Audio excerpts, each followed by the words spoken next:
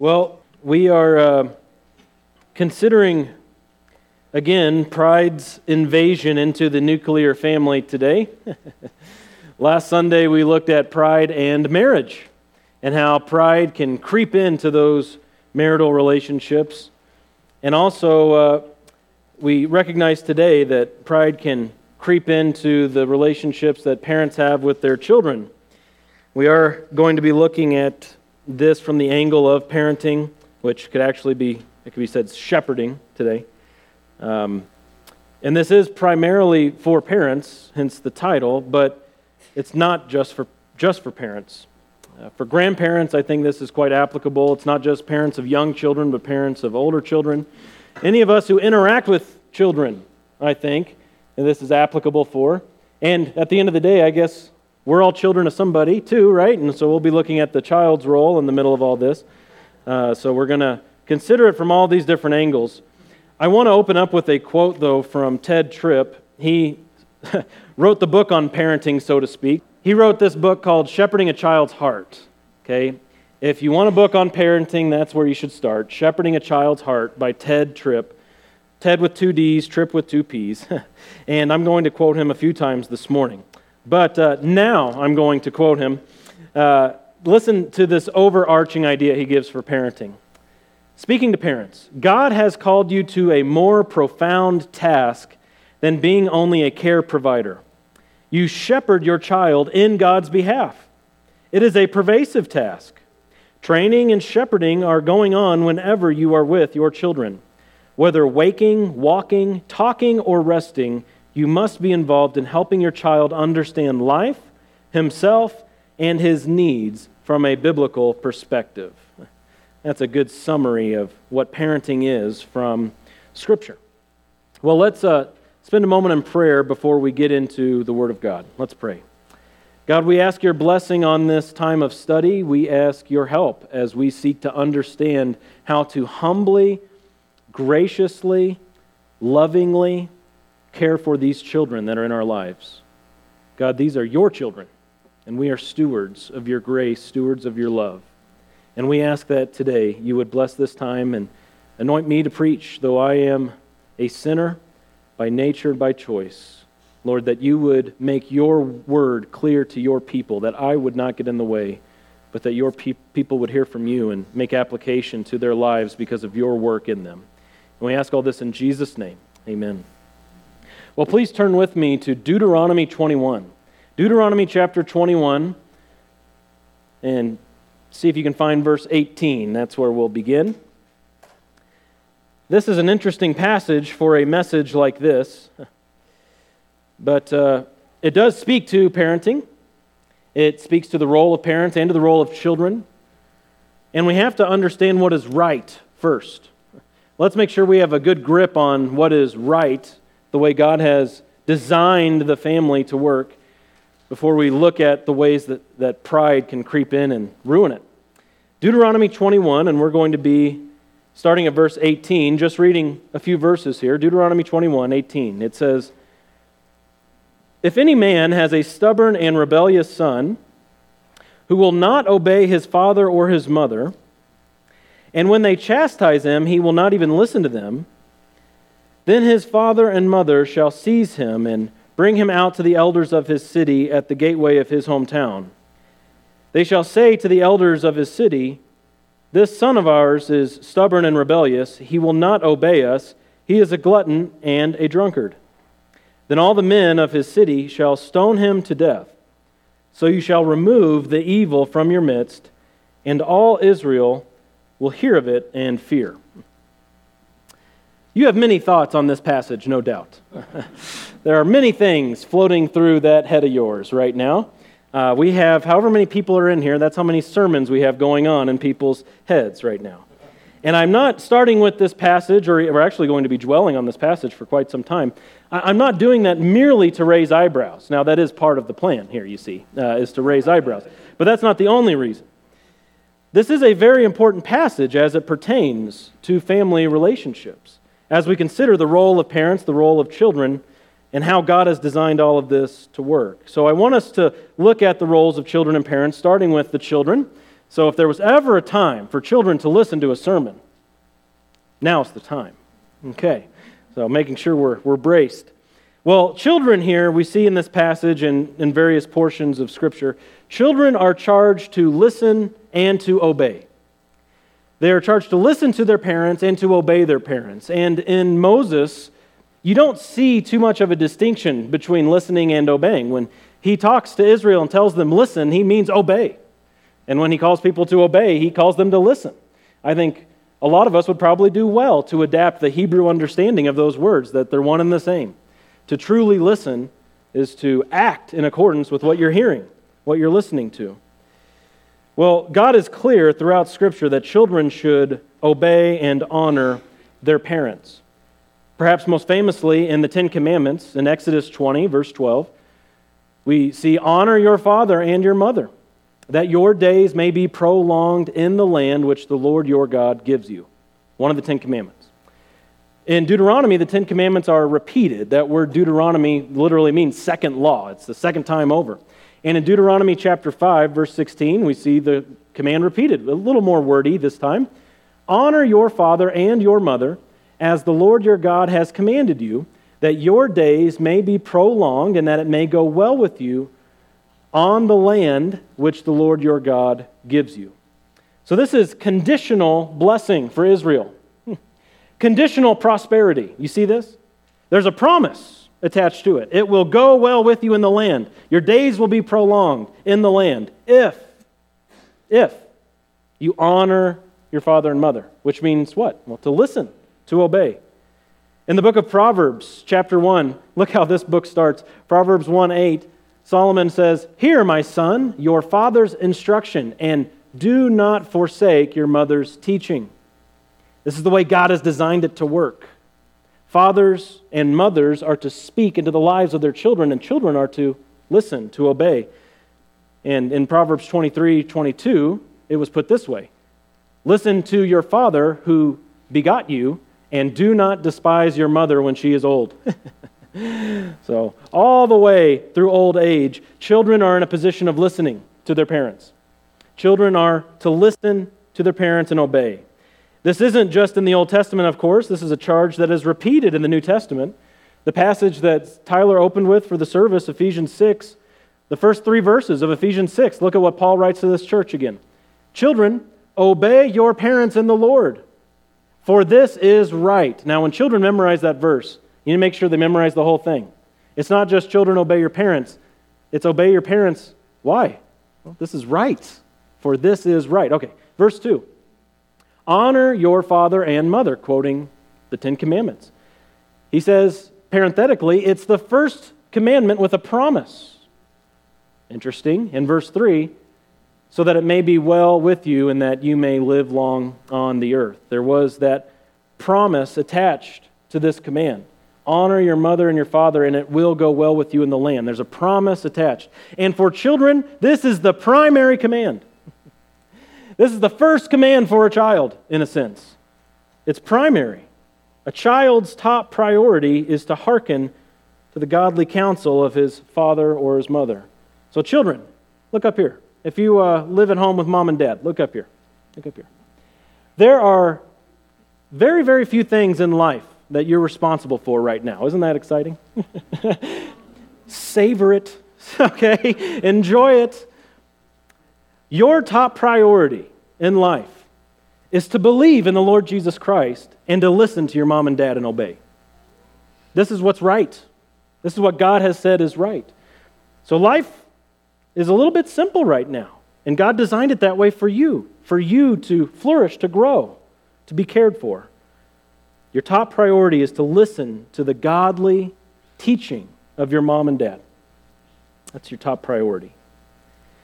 Well, rejecting the admonition of listening to mother and father, obeying mother and father, is stubbornness or rebellion. Look down at our text here today, verse 18, Deuteronomy 21:18. Look how the child is characterized. Stubborn and rebellious. That's what you are if you do not listen to your parents. And this leads to death. A sinful attitude towards mother and father leads to death. A godly attitude, to honor mother and father, the command says, your days will be prolonged. Well, what's the end of this passage in just 4 short verses? It's death for that child. He's stoned by his own community. Well, this is not cute behavior, this rebellion. It's sin. We can oftentimes get confused about what certain behaviors are, and that which is sinful appears to be cute or funny. Oh, not too many people are laughing in this passage in Deuteronomy 21, are they? That's serious business. Drunkenness and gluttony are listed as examples, not of something humorous, but of something that's evil. And I should mention that because we are talking about drunkenness and gluttony as examples here in verse 20, the end of verse 20, we can safely deduce that it's not likely that diaper wearers are in mind here, that Moses doesn't have in mind children that can't walk yet or something like that. We're talking about older children with this type of behavior. But the grave reality of all of this is that it's worthy of death. You see how it ends in verse 21. The men of the city are going to stone the child. The evil is going to be purged. Well, this is one of the most famous punishment laws in the Old Testament, and perhaps some of you, upon reading it, certainly for the first time, but maybe even this morning, if it's your second, third, or who knows how many times, your response is, seriously? Really? Wow. A natural question that would follow that is, how could any children survive? Wow. You know yourself and what you were like, right? Think back to your teen years, for instance.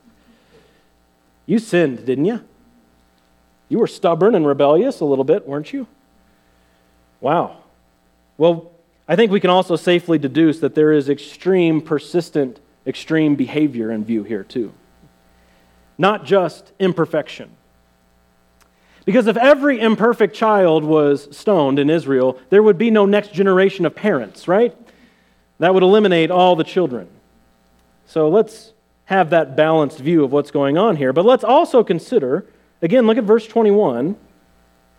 God says, you shall remove the evil from your midst. God is calling not just the behavior of the child, but the child evil. This evil behavior is evidence of what? An evil heart. And evil is to be purged from Israel, God says. Wow. Wow. Well, another natural question that follows is, what about today? What does that mean for us today? We haven't had one of these ceremonies lately, have we? After a potluck, we all go out and stone one of the children? That hasn't happened. Praise God for that.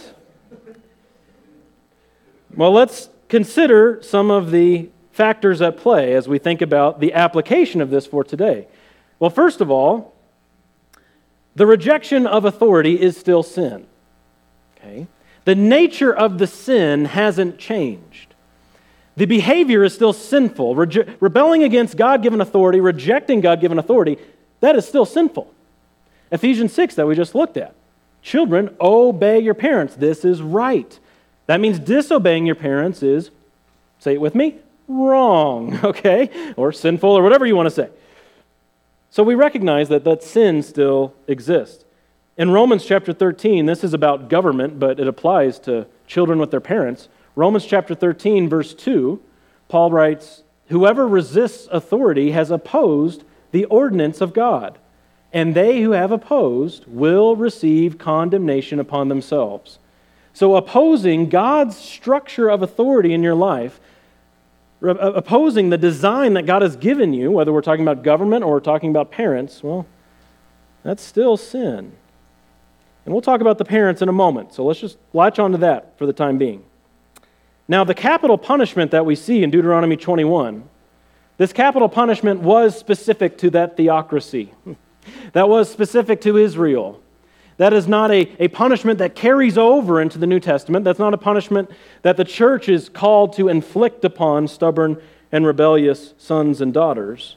Yet we want to make sure that we recognize that all the principles at play do continue. Just because the punishment has ceased, that doesn't mean the principles have ceased. There are principles at play here that obviously continue into the church. Well, let's talk about the parents for a moment. We need to see the obligation for parents here too, not just the obligation for children. As children were called to listen and to obey their parents, the parents are called to lead and discipline their children. The parents are charged to lead and discipline their children. Parents are to issue teaching worthy of obedience. Okay, now this is where perhaps in the previous section you were starting to say some things in your mind. Well, what about this? What about that? This should eliminate some of those. Parents are to issue teaching in their home that is worthy of obedience. For a very simple example, right from our passage, we see that this child is being disobedient by way of being a glutton and a drunkard. Again, you see that at the end of verse 20. Well, in a very, very, very basic elementary sense, that means parents are not to encourage gluttony or drunkenness. He's being stoned for that type of behavior. So parents are to teach godly instruction, which would preclude some behaviors. A parent issuing to a child, well, become a glutton, become a drunkard. That is not teaching worthy of obedience, and a child should not obey a parent in such a situation. Because a child should not submit to a parent's sinful desires, but instead submit to godly instruction. Now, in Moses' day, of course, this meant teaching them the law. Moses wrote these first 5 books of the Bible. There's a lot to see in Genesis through Deuteronomy. And the children were to learn from the law through their parents. And today, we point children to Jesus Christ, don't we? Today, if you're thinking about what kind of godly instruction should we issue to our children, well, it should start with the person and work of Jesus Christ. We point our children to Jesus and then lead them into all the Scriptures in great love. We want them to see all that God has for them in the Bible.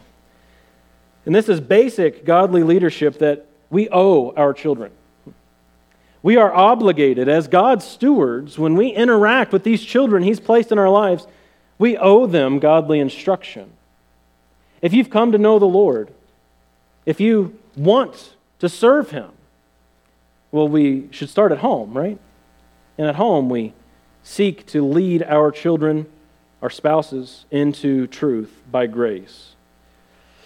So parents are to issue teaching worthy of obedience, but also we see that upon persistent, unrepentant rebellion, parents are responsible to act. Upon persistent, unrepentant rebellion, parents must act. Parents are to be engaged in disciplining their children just as God directed. All the way through, parents are called to engage their children in their behavior and correct their children toward godliness. And this includes getting the community involved. Look at verse 19 with me again of our passage. It says, "Then his father and mother shall seize him and bring him out to the elders of his city at the gateway of his hometown." This wasn't handled in a vacuum. Parents weren't to kill their children at home. We know how tempting that's been for some of you, right?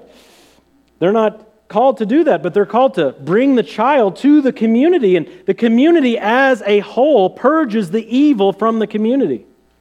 That's pretty intense stuff. That's very serious. Well, here's something for you to latch onto. Parents are called here to consider the holiness of God's family more important than the feelings of their own family. This is tough. This is difficult. Parents are called to consider the holiness of God's family as more important than the feelings of their own family. When those two things conflict, our family of the flesh and the holiness of God, we have to support the holiness of God, don't we? We have to adhere to the holiness of God. We have to pursue and uplift and exalt the holiness of God. The parents and the community here are expected to confront sinful living. Again, though the punishment doesn't carry over, the principle remains.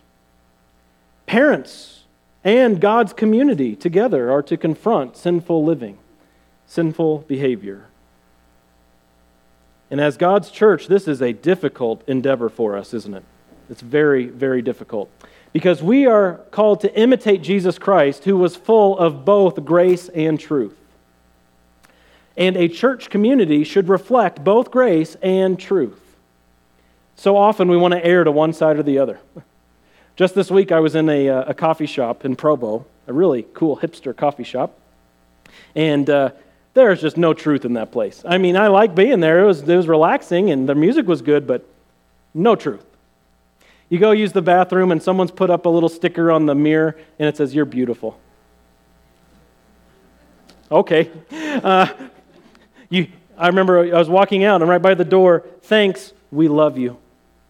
No, you don't. No, you don't. Especially if you knew my beliefs in that coffee shop, right? You wouldn't love me. That is truthless grace. Churches and families aren't to have that, okay? But then we also know graceless truth, don't we? You been to a post office lately? Or a DMV? There are nice postal workers, so don't want to offend any postal workers, but it's just cold, harsh environment, rules, lots and lots of rules, and you're nervous. Did I remember everything I need to bring, and did I do everything I need to do to be successful here? And there's not a lot of grace. It's all about rules. Well, a church isn't to be a post office either, or a DMV. We have to have grace and truth. We look to Christ, who embodied grace and truth perfectly, and we pursue the Christ life for our church community, never compromising one or the other, though so often it seems to us, well, it's got to be one or the other. It doesn't have to be. And so we ask God for wisdom. So how do we do this as the New Covenant community commissioned with relating to one another with grace and truth? Well, we want to parent with God's heart. We want to seek parenting with God's heart. Because the fact of the matter is, pride prevents parents from fulfilling their duty as grace-filled authorities in their children's lives. Pride prevents parents from fulfilling their duty as grace-filled authorities over their children. And I want to mention two basic pitfalls. These are pride pitfalls to avoid, okay? There are two basic ones. Pitfall number one is man-centered instruction that is not worthy of obedience. I touched on this a moment ago. Man-centered instruction that is not worthy of obedience. Some of you know what that's like. You grew up in households where you grew up under very man-centered instruction that was not worthy of obedience. There are many examples. But I see there being two ways of looking at this. So as you think about pitfall number one, there are essentially two compartments we'll look at within this pitfall. Number one is the content of the teaching. When the content of the teaching is more about the flesh than about God, well, this is man-centered instruction. When the content of the teaching is more about the flesh than about God. This is unhelpful, oftentimes extra-biblical codes of law for a household that are aimed at gaining more control for the parents. You ever been around a controlling parent? You ever been a controlling parent? Unhelpful, extra-biblical codes and laws to gain more control over the child. You could call this legalism, right? Legalism. That ends up actually pushing children farther away from the God of grace. He's not the God of legalism, so what's legalism going to do? Not bring children into the God of grace. This, of course, flows from pragmatism. When a prideful parent imposes unhelpful laws over their children, it's because pragmatically that parent wants more control over the child. And it doesn't have to be necessarily extra-biblical laws. There's this phenomenon, you can call it moralism, where parents are just all about their children's behavior. And the behavior they want is even good. But it's gone about in a totally wrong way. When our children were very little, it was either shortly after Jackson was born or shortly after Matthias was born, we were given a book by some well-meaning friends for the child. I don't know if it was our first son or second son. But the book was about what a godly boy is. And you flip through and it says, well, a godly boy doesn't lie, he tells the truth. A godly boy doesn't get angry. Okay, a godly boy is kind and patient. A godly boy is not stubborn or rebellious, you could say, Deuteronomy 21. Not a glutton or a drunkard. It didn't say that one. But you just go through and what a godly boy is. There wasn't one page about believing the gospel. There wasn't a page about how a sinful boy becomes a godly boy, or the power that works through that redeemed sinner to bring about godliness. That's what moralism is. That's what unhelpful pressuring of children is. It doesn't go for the heart. And as parents, or as anybody who interacts with a child, you got to know and understand we're talking about the heart here, aren't we? We're not talking about the fruit of a child's behavior. We're talking about the root that needs to change. And so the content of the teaching can't just be rules, rules, rules, rules, rules. Doesn't work. Might work for a while, but that is not a permanent solution. Well, another way that the content of the teaching can show man-centered instruction instead of godly instruction is when you see the parents' passions and priorities for the children flowing from the flesh. This happens in the realm of education. The priority for the child is to get a good education. My priority for my child is that he's on the honor roll. I hope that wasn't my parents' priority because, missed that one. Or sports. The God of sports. The priority for my child is that he or she's going to grow up to be a professional athlete. Or even a career. Pressuring a child based on your own desires, your flesh, saying this is what a child should be. In America, of course, we see lots with the sports, but in Asian communities, education and careers, there is so much pressure put on children by their parents because that's the priority. Not serving Jesus while doing those things necessarily. I don't care what career he ends up in, as long as he's loving the Lord and serving the Lord. No, not that view. We're talking about you will be this. It's an ungodly passion, ungodly priority for your child. A second way that we see man-centered instruction show up from a prideful heart is the manner of instruction. So not just the content of the instruction, but the manner of instruction. Turning children away needlessly. Ephesians 6:4, this is again what Tyler read at the start. It says, "Fathers, do not provoke your children to anger." Now that's quite a phrase. This is having to do with the manner of instruction. This father could be teaching all kinds of good things, truthful things. But the manner of teaching is such a way that it's provoking the child to anger, and the father is told, do not do that. That is flesh-driven, man-centered instruction. Even if the content was okay, the manner was wicked. Do not provoke your children to anger, but bring them up in the discipline and the instruction of the Lord. We provoke our children to anger when we get angry, don't we?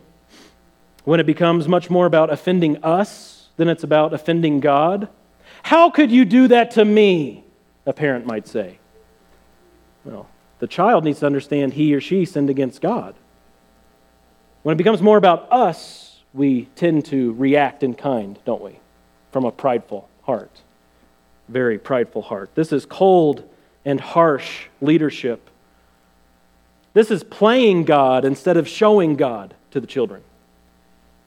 And this stems from our nature, doesn't it? This is a deed of the flesh. Last week we discussed in a marriage, when we default to the old man, to the lusts of the flesh, what do? We give our spouse a works-based gospel. If you obey me, I'll be pleasant with you. We all do it, so, you can accept that. We're all prone to doing that. That is not the way it should be. And we do the same thing with our children. You should not be offending me. So as long as you obey me, we're good. But if you offend me, I'm going to make your life harder. I grew up with that. That does not reflect the gospel. That's not grace. That's not showing God's heart, is it? So often this is anger-driven. It's manipulating performance out of your child instead of seeing true fruit come from a changed heart. Using the anger of man to manipulate the performance of your child. Don't do it. Not worth it. Doesn't please God. That's not an act of worship. Don't do it. Another quote from Ted Tripp. He says, "Any change in behavior that is produced by such anger is not going to move your children toward God. It moves them away from God. It moves them in the direction of the idolatry of fearing man. Isn't that so true? They don't learn the grace of God through angry mom or angry dad.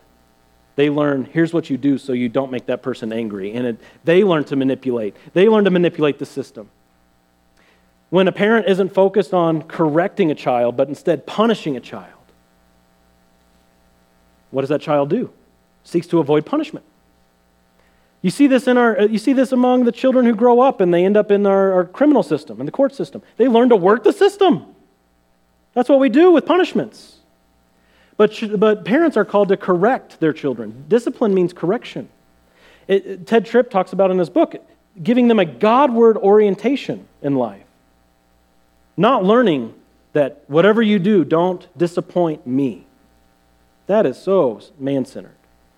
But teaching them, your role in life is to serve God, and this is what God has said. And you correct their thinking. And you seek God to change their hearts, that true fruit would come forth. And then, of course, you've got some parents who are just more immature than their children are. That's another way the manner of instruction is man-centered. Parents that are more immature than their children. What an embarrassment to the children, what an embarrassment to God. I've seen that so many times. I was thinking about it this morning, actually, as I was reflecting on my sermon, and we actually had some rain here. You know, isn't this nice? You got puddles and stuff. And I was doing one of my favorite things, which is steering my car toward the puddle. And I love the splash, you know, isn't that so fun? I've loved it since I was a little kid. And I remember riding around with my dad, and we had this beat-up Jeep Cherokee that we used for things, and we would ride around after a good Missouri rain, and he would hit those puddles, and there would be really big puddles, really deep ones, because the roads aren't very good, so you get those pools right in the middle of the road, you know, and you can just, bang, hit those. And he never did that for as long as I wanted him to. Because, you know, as a 6, 7, 8-year-old kid, it's always one more. I mean, because you can hit those big ones, and it comes up, and it's like you're Moses in the middle of the Red Sea, you know? It's like, whoa, this is awesome. But, you know, older people have wisdom. And they say, okay, well, wait, that's enough. There's moderation. There should be moderation. There should be wisdom. And can you imagine if a parent just keeps going and going and going, and the child says, Dad, I don't know about this. See what I mean? Parents who run the risk of being more immature, not good. That manner of instruction isn't good. Well, equally as grievous as anger-driven manipulation is, this immature manner of going about being an example to children, and both flow out of pride. But pitfall number 2 I want to talk about. So pitfall number 1 was the content and manner of instruction being man-centered, but pitfall number 2, it's much quicker. Man-centered responses to sinful behavior. Man-centered responses to sinful behavior. And this, I particularly want to focus on avoiding confrontation because of pride. Parents who avoid confrontation with their children in pride. And this starts with a very simple thing: refusing to admit that our children are sinners in need of change. When we start with that perspective, no, not my kids. I got good kids. Oh, if you only knew them like other people knew them, right? I've got good kids. Well, our children are sinners in need of change. And again, one final quote from Ted Tripp. This just sums it up really well. He says, everyone is essentially religious. Children are worshipers. Either they worship Jehovah or idols. They are never neutral. So our goal is to lead them to the one true God, isn't it? Our goal is to present to them the Lord of the universe, to help them understand what it means to live before God, coram Deo, to live before God, before the face of God. And if we refuse to admit that our children are sinners, we are never going to make any progress in leading them into godly living. If you think that your family is better than that, they're not. They're not. No family is above this. Every family has the potential of sin rising up and bearing rotten fruit. But some parents are not willing to risk humiliation through confrontation. If we confront this sin, other people have to know, and then it's a big ordeal at church and yada, yada, yada. I can't do that. Remember the principle that we looked at in Deuteronomy 21, that parents must consider the holiness of God's family more importantly than their own family's feelings. When we care more about the family name than God's name, we don't confront sin that needs to be confronted. Or, for some parents, when we're just lazy and don't want to tackle the heart issue of the sin. That's a pitfall. That's a man-centered response to our children's behavior, isn't it? It's very man-centered. When parents become more focused on themselves than on God's desires, pride is impeding on the task. When it becomes more about our personal goals, our personal hopes, our preferences, and most certainly our egos, well, then it's not about serving God anymore, is it? Now, if you are still in Deuteronomy 21 and you've got a Bible with cross-references, I want you to look down and see verses 19 and 20. You don't have any cross-references there. Maybe you do for 21, but you don't have any cross-references there that lead you to another place in the Bible where this played out in a narrative. I couldn't find one. I can't take you to 2 Chronicles 13 and show you where these two parents took their children to go do this. But it probably happened. It's there in the law. Can you imagine? Can you imagine what this was like? Even though there was no example preserved for us in the text, we can still imagine that scene. Parents risking that humiliation, certainly sacrificing the feelings of their child, certainly sacrificing their own egos, but going through all of that to address sin in God's community. Well, let's look at the solution for us today. Remember, parenting with God's heart is the goal. God has the perfect father's heart. For some people, calling God Father is a bit jarring.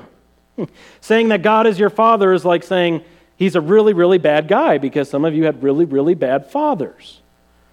But God has the perfect father's heart. All the way back at the start of the service, Isaiah 43. If there was nothing else you got from that, you should have at least gotten, God is not like us. From all eternity, he has been God. There will not be another God after him. There's no God before him. And one way that he shows that he is not like us is that he has a perfect disposition, always. Isn't that amazing? He has the perfect father's heart. And it's not easy to parent with the father's heart, but let me tell you this, it's not that complicated. So it's difficult. I'm not like downplaying the doing of it, but it's not that complicated. The first thing we need to concern ourselves with, and this is kind of countering those pitfalls I just spoke of, the first thing is godly instruction. If we are to avoid man-centered instruction, then we should pursue godly instruction. What does this mean? It means that our teaching, our instruction given to our children should always be based on biblical priorities. Biblical priorities. Now, that's not going to tell you the answer to every question that you ever have about parenting. But that's a start, isn't it? That's the only start you should have as a Christian. A biblical worldview. To have priorities that match with Scripture. To have desires that are godly for our children. That is what comes first. Godly desires. Aren't you thankful that God isn't a communist who told you what sort of school you should have gone to and what profession you should have had? Isn't that nice? Isn't that really nice? So as you reflect God's heart toward your children, that means not turning into a communist. Please let that not be the only thing you hear today, but it's a good thing to hear, but there's more important things today. What this also means is the gospel every day. The gospel every day for children. Isn't that a great goal? The good news every day to our children. Making the message of salvation paramount in our houses. Not which team we're going to root for in this big game today. That might be important to you and that's fine, but that's not paramount. Only one thing is paramount. It's the gospel. It's the message of Jesus Christ, the message of salvation. And we need to make sure that our counsel is always rooted in Scripture and God's people. Our godly instruction that we give to children should always be rooted both in Scripture and the counsel of God's people. There should be no solo flesh wisdom on the difficult issues of life in this church. God gave us the gift of each other. Some days it feels more like a gift than others, I'm sure, okay? But He's given us the gift of each other. We're to help one another, pursuing wisdom. The community is involved.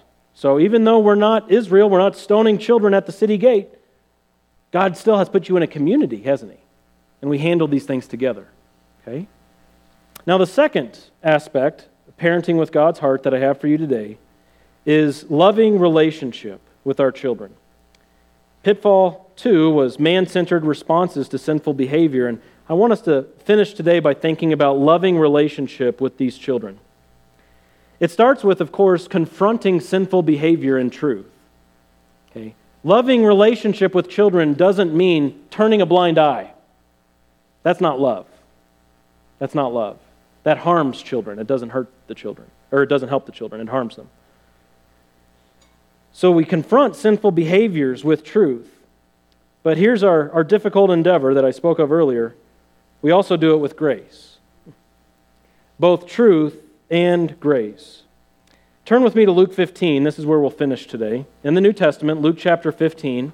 And I want us to go to that famous passage of the prodigal son. You've heard this parable multiple times.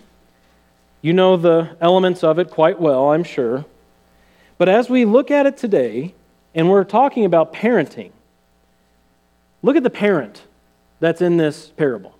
Keep your eye on the father, okay? As we go through this parable, I want you to look at the dad and his response to his son. Luke 15, we're going to start in verse 11, and I'm going to read the whole parable straight through. Luke 15, starting at verse 11, it says, "And he, Jesus, said, A man had 2 sons. The younger of them said to his father, Father, give me the share of the estate that falls to me. So he divided his wealth between them. And not many days later, the younger son gathered everything together and went on a journey into a distant country, and there he squandered his estate with his loose living. Now when he had spent everything, a severe famine occurred in that country, and he began to be impoverished. So he went and hired himself out to one of the citizens of that country, and he sent him into his fields to feed swine. And he would have gladly filled his stomach with the pods that the swine were eating, and no one was giving anything to him. But when he came to his senses, he said, How many of my father's hired men have more than enough bread, but I am dying here with hunger? I will get up and go to my father and will say to him, Father, I have sinned against heaven and in your sight. I am no longer worthy to be called your son. Make me as one of your hired men. So he got up and came to his father. But while he was still a long way off, his father saw him and felt compassion for him and ran and embraced him and kissed him. And the son said to him, Father, I have sinned against heaven and in your sight. I am no longer worthy to be called your son. But the father said to his slaves, Quickly, bring out the best robe and put it on him. And put a ring on his hand and sandals on his feet. And bring the fattened calf, kill it, and let us eat and celebrate. For this son of mine was dead and has come to life again. He was lost and has been found. And they began to celebrate. Wow. Isn't that amazing? I think that's quite remarkable. That father certainly responded with grace, didn't he? Do you see the unmerited favor bestowed on this prodigal son? Totally unmerited. What the son said was basically right. I've sinned against heaven and against you. I'm not even worthy to be called your son. And the father says, let's have a party. That is some amazing grace. Well, there's a modern day version of this parable that was made by an author. I'll read it to you, and then I'll read what Randy Alcorn says in response to it. The parable goes like this. There was a girl with a nose ring and an attitude.